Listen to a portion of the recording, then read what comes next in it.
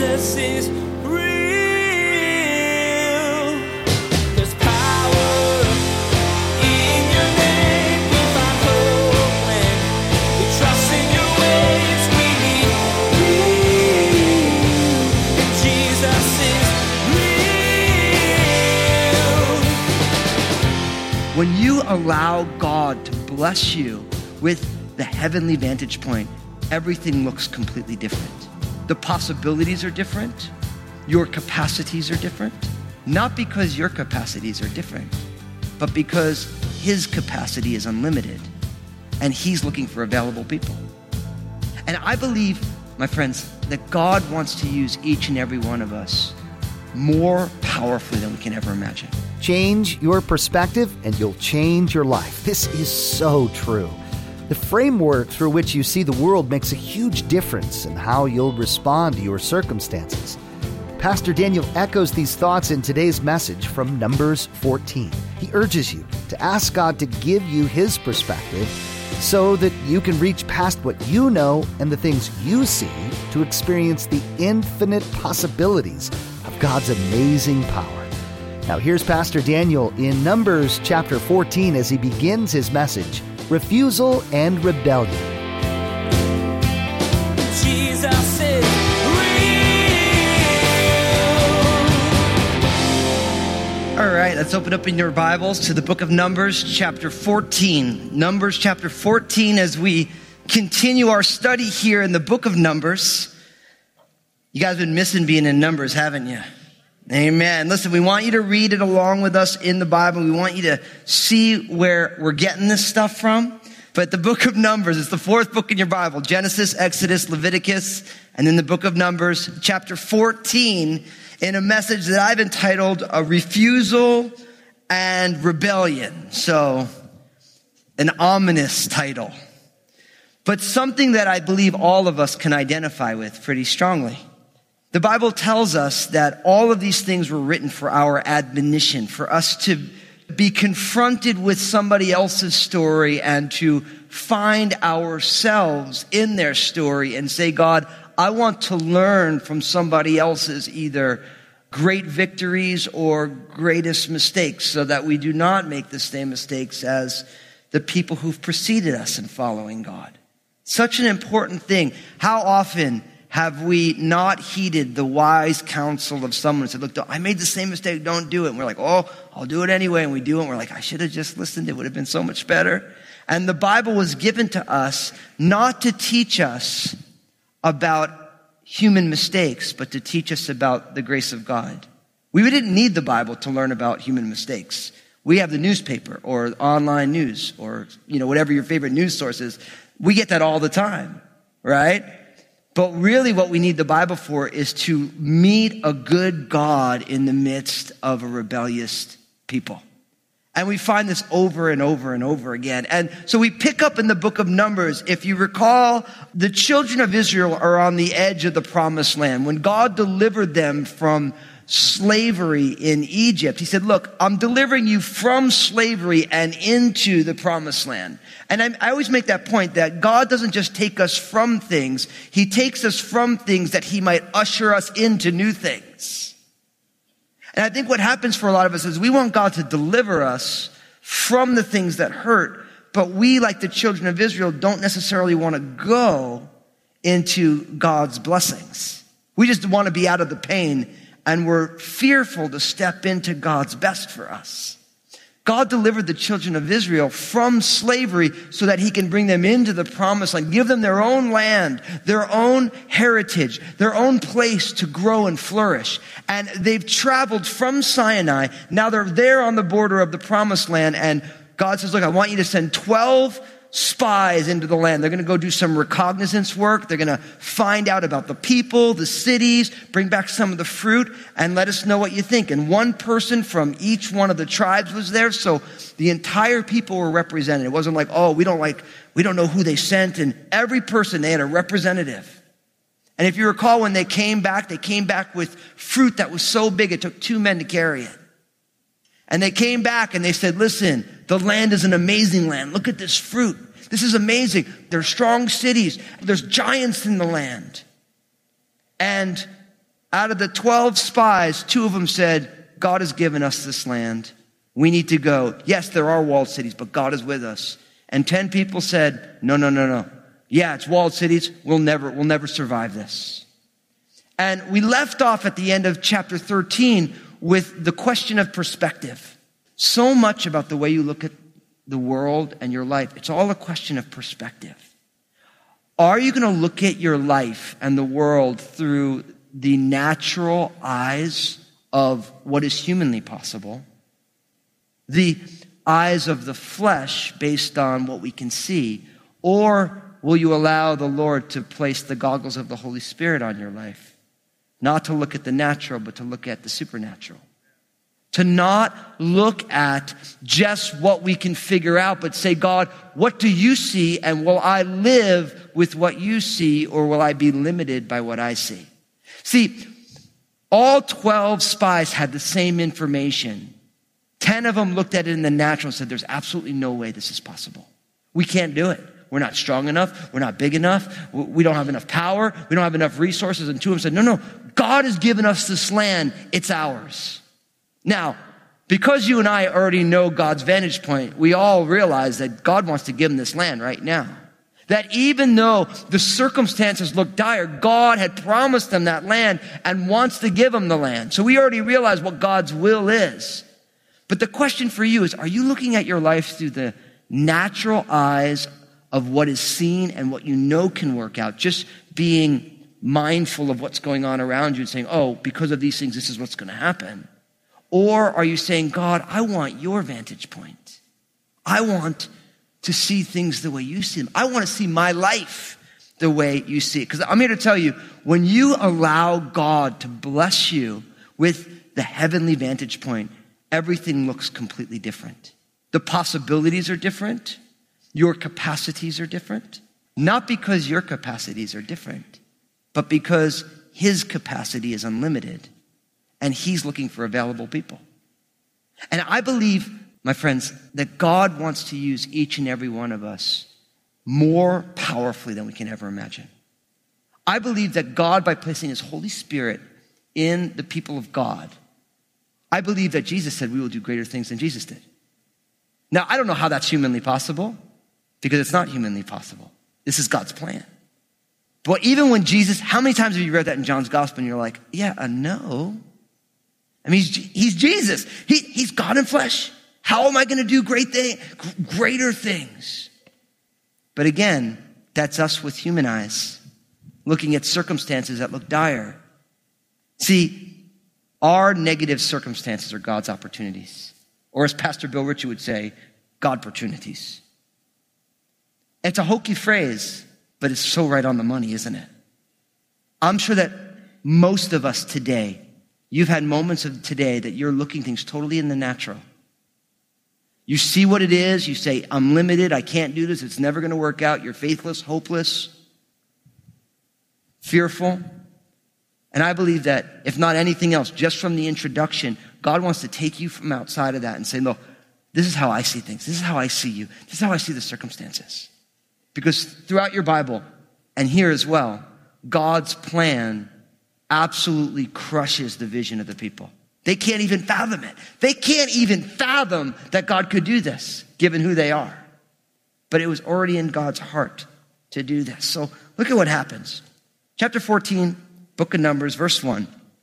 So all the congregation lifted up their voices and cried, and the people wept that night. And all the children of Israel complained against Moses and Aaron, and the whole congregation said to them, if only we had died in the land of Egypt, or if only we had died in this wilderness. Why has the Lord brought us to this land to fall by the sword, that our wives and children should become victims? Would it not be better for us to return to Egypt? So they said to one another, let us select a leader and return to Egypt. Then Moses and Aaron fell on their faces before all the assembly of the congregation of the children of Israel. But Joshua the son of Nun and Caleb the son of Jephunneh, who were among those who had spied out the land, tore their clothes, and they spoke to all the congregation of the children of Israel, saying, the land we passed through to spy out is an exceedingly good land. If the Lord delights in us, then he will bring us into this land and give it to us, a land which flows with milk and honey. Only do not rebel against the Lord, nor fear the people of the land, for they are our bread. Their protection has departed from them, and the Lord is with us. Do not fear them." And all the congregation said to stone them with stones. Now the glory of the Lord appeared in the tabernacle of meeting before all the children of Israel. Now, notice, the children of Israel get hysterical, right? They start weeping, they start crying out, and they start talking nonsense. Now listen, when you get hopeless, faithless, and fearful, you're going to start talking nonsense. And listen, as a family of faith, we need to, when someone's talking nonsense to us, we need to lovingly say, "That's nonsense. You're talking nonsense." I mean, think about what they're saying. Look what they say. This is amazing. "If only we had died in the land of Egypt, or if only we had died in the wilderness. Why has the Lord brought us to this land to fall by the sword, that our wives and our children should become victims? Would it not have been better for us to return to Egypt?" And then they say, "Let us select a new leader to go back." Now, think about the nonsense of what they're just talking about. They watched God deliver them by a mighty hand over and over and over again. God brought quail. He was feeding them miraculously every single day. They saw all of the pyrotechnics of Sinai. And they're like, "We just want to go back to slavery. That is better than this." See, the problem with being fearful, hopeless, and faithless is that you're using selective memory. You're forgetting all the things that God has already done in your life. And we need to lovingly remind one another, say, "Listen, I know right now, because of the way you feel, this all makes sense, but didn't God do this? Hasn't you seen God this? Remember when God walked you out of this?" The testimony of God's faithfulness in our lives, in our history, points us forward to God's faithfulness in the future. God has already done exceedingly miraculous things in their lives in the recent past, and they're like, "We're going to die." But they're completely off the rails here. God did not deliver them from Egypt that they would fall by the sword and that their wives and children would become victims. See, their faithlessness and hopelessness is maligning the character of God. Now, I read this and I realize some of us are right there right now. The what ifs, could happens, might happens. You're bound up in them.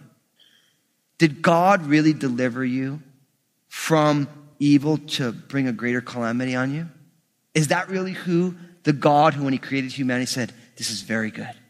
The God who sent his own son to die on a cross and to rise again and to ascend to heaven so that the Spirit could come in and dwell. Is that really God's plan for our life? Absolutely not, my friend. Not even close. Not even for a second.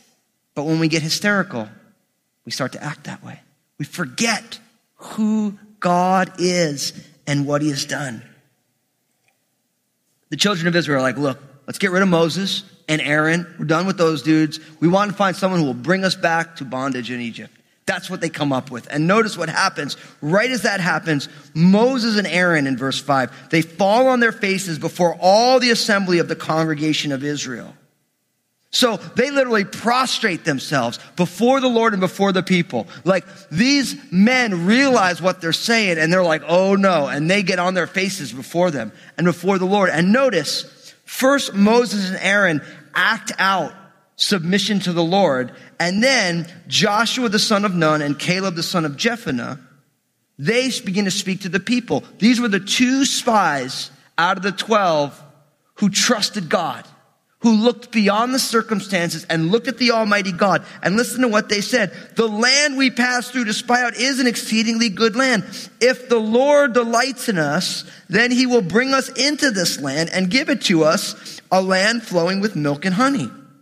Only," verse 9, "do not rebel against the Lord, nor fear the people of the land, for they are our bread. Their protection has departed from them, and the Lord is with us. Do not fear them." My friends, I'm not big on writing in my Bible, but if I was going to write my Bible, I'd be underlining these. So if you want, you can just grab a pen and underline your neighbor's Bible.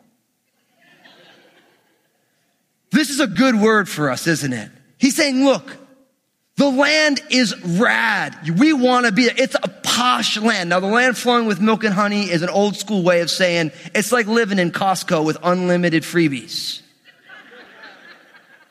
You know what I'm talking about, right? It's like everywhere you go, all the food's free, everything's free, and there's food everywhere. Milk and honey, that means your cattle will have lots of grazing land. They'll be able to produce a lot of milk. Honey was a delicacy in that day. It wasn't everywhere. And so a land flowing with milk and honey meant it was a fertile land. It was a good land. They're saying, look, this place is the bomb. It's good. And notice what he says. Not only is this land really good, but if the Lord delights in us, then he will bring us into the land and give it to us. Now, here's the question. Does the Lord delight in his people? Absolutely. You know why? Because they're his people. Listen, if you're a child of God, God delights in you. God knows you're in process, but he delights in you because you're his people. It's like, look, any parent, right? Your kids can be all over the place, but they're your kids, right? And even though sometimes you want to brain them, everybody knows no one's raising Jesus here, so you all know what I'm talking about. You love your kids. Sometimes you're just like, man, what is up with you, you know? But you love them because they're your kids. And you pray for them and you talk with them and you care about them and you challenge them and sometimes you punish them because you're like, look, this can't go this way. But you still love them, right? You still stick them on your Christmas card. Even though it takes like 900 photos to get a photo you can actually put on a Christmas card, right? 'Cause, you know, it's like, you guys pray for me, I'll pray for you guys. So this is how it goes. But you love your kids because they're your kids. And you know that they're growing and they're not what they're going to be and they're not what they used to be. But you love them. Like, let me give you an example. My little baby Annabelle, she's 10 months and she's walking. And she's terrifying. Because not only does she walk like she's had one too many Jack and Cokes, but everything she finds on the ground she puts in her mouth. We never had one of these before. Like, everything on the floor goes in her mouth. And so, like, literally, like, she needs, like, a whole posse of people who goes before her to pick up things before she gets them. Or you're following her around because she's, like, pine needles from the Christmas tree. She's sticking it in her mouth.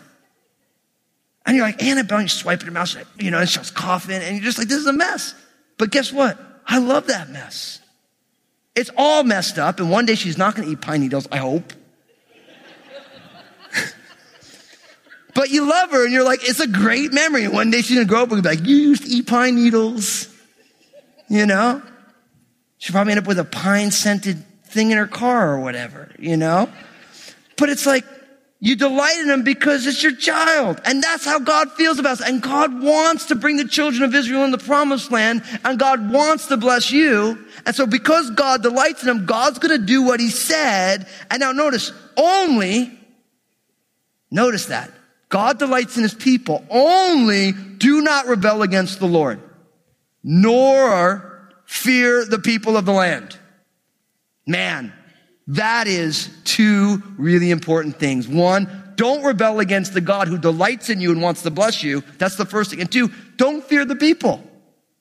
Now, what's really interesting, if we look at our own hearts, we fear people and we don't fear the Lord, right? So most of us, we rebel against God and we fear people.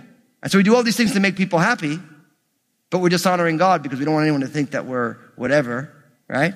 And in the process, we rebel against the Lord. And really, God wants us to live the exact opposite way. Because God delights in you and wants to bless your life, not with all the material things. I don't believe that God wants you to drive a Mercedes or whatever your favorite car is because you're a child of the King and that's what you deserve. Listen, if you can afford it, and that's between you and the Lord, but I don't believe that it's like that's all God's kids need to live like the Kardashians or something. You know? I believe that God wants to bless you with his presence. God wants to bless you by allowing you to partner with him to recreate the world in Jesus' name. Right? But the reason so many of us are not experiencing that is because we're busy rebelling against God because we're fearing people. Those two things actually come together. If the favor or the agreement of the people around you is really what drives you, then really people are your God. the approval of people, being liked by people. And I'm here to tell you, sometimes when you're honoring God, the people around you are not going to like it. Unless they love the Lord. And even sometimes people who love the Lord won't like it. I'll tell you a great story. There was a man named John G. Patton. He was a missionary to what is today Vanuatu. Back in the day, it was called the New Hebrides. And what's interesting is if you read Travel Magazine, Vanuatu over the last 10 years is always one of the most beautiful places in the world. Sometimes it wins or it's in the top 3. But back now 160 years ago, you know who lived in Vanuatu? Cannibals, Hannibal Lecter type people. People ate people. And missionaries tried to go there, and literally a set of missionaries tried to go there, and they got off the boat, they rowed into Vanuatu, and the people on the boat watched as they killed those 2 missionaries and ate them, horrified on the boat, right? So about 20 years later, a man named John G. Patton, who God was using in a really powerful way, he was collecting street kids and bringing them to Sunday school class. And he had 500 of these street kids who would come, and they'd listen to him preach, and they gave their lives to Jesus, and he was discipling them. He's like, I need to go to Vanuatu, New Hebrides. And he went to one of the elders of his church. And he said, I believe God's calling me to the New Hebrides. You know what the elder said? Don't go. You'll be eaten by cannibals. This is a godly man. Don't do it. And John G. Patton was young and a little snarky, which I can appreciate. And he told this guy, he's like, brother, whatever his name is, you are advanced in years, and soon you will die, and your body will be eaten by worms. And if your body is eaten by worms and mine is by cannibals, both of us will get our bodies back in the resurrection of Jesus. Now, that's kind of a profound statement. But you know what's amazing? John Patton went to New Hebrides. And you know what? He never got eaten by cannibals. You can read his autobiography. It's actually a riveting read. He almost died a lot of times. But people started giving their lives to Jesus. And then you know what's amazing? After 30 years in the New Hebrides, when he went back, they told him he should have stayed and died there. And I say that because sometimes even godly people won't encourage you to do the things God's asking you to do. Because people act and talk without praying about it. My friends, we need to follow Jesus and not fear people. You know what I've learned? Nobody's going to agree with everything you do anyway. Even if you follow what everybody wants you to do, there's going to be someone like, you shouldn't be doing that. Everybody's got an opinion about everything. And the only opinion that really matters is, what does God want from me? What is God's will for my life? And oftentimes God's will for my life goes roughshod over what everybody wants for you. But you were created and you are sustained by God. And your life is actually His life. You know how I know? Because our Bibles tell us that we were bought with a price. And we are not our own. Jesus is real. God delights in His children. Just thinking about you brings Him joy. Today, Pastor Daniel reminded you that God wants to bless you because He loves you so much. He's inviting you to partner with Him as He changes the world. But as you noticed, God always gives you a choice. You won't experience His presence and partnership if you're seeking the approval of people rather than God. So don't miss out on the amazing things God has in store for you by trying to gain what will never satisfy. We're so glad we can be a part of your life through the ministry of Jesus is Real Radio. Would you like to be a part of what we're doing? We would like to ask that you prayerfully consider becoming a financial partner of this program. Your contribution, no matter the size, will be used to reach people with the gospel message. Find out more at JesusIsRealRadio.com. Just click on Give. Thank you for partnering with us. Hey everyone, Pastor Daniel here. I just want to say thank you for tuning in. I'd love to hear from you and find out what kind of an impact this radio program has had on you. Give us a call here at Jesus is Real Radio at 360-256-4655, 360-256-4655, or send me a quick email at real@danielfusco.com. I can't wait to hear what Jesus is doing in your life. Join us again here on Jesus is Real Radio when you'll hear that once again Moses stands in the gap for the children of Israel. Pastor Daniel will explain that the Lord is angry with His people because they rejected Him. But Moses intercedes for them by appealing to God's character. In this way, Moses is a type and shadow of Jesus, our mediator. Pastor Daniel will share that you too can appeal to God's character in prayer. We wish we had more time today, but we will have to pick up where we left off next time, as Pastor Daniel continues teaching through this series called Wilderness. That's next time on Jesus is Real Radio.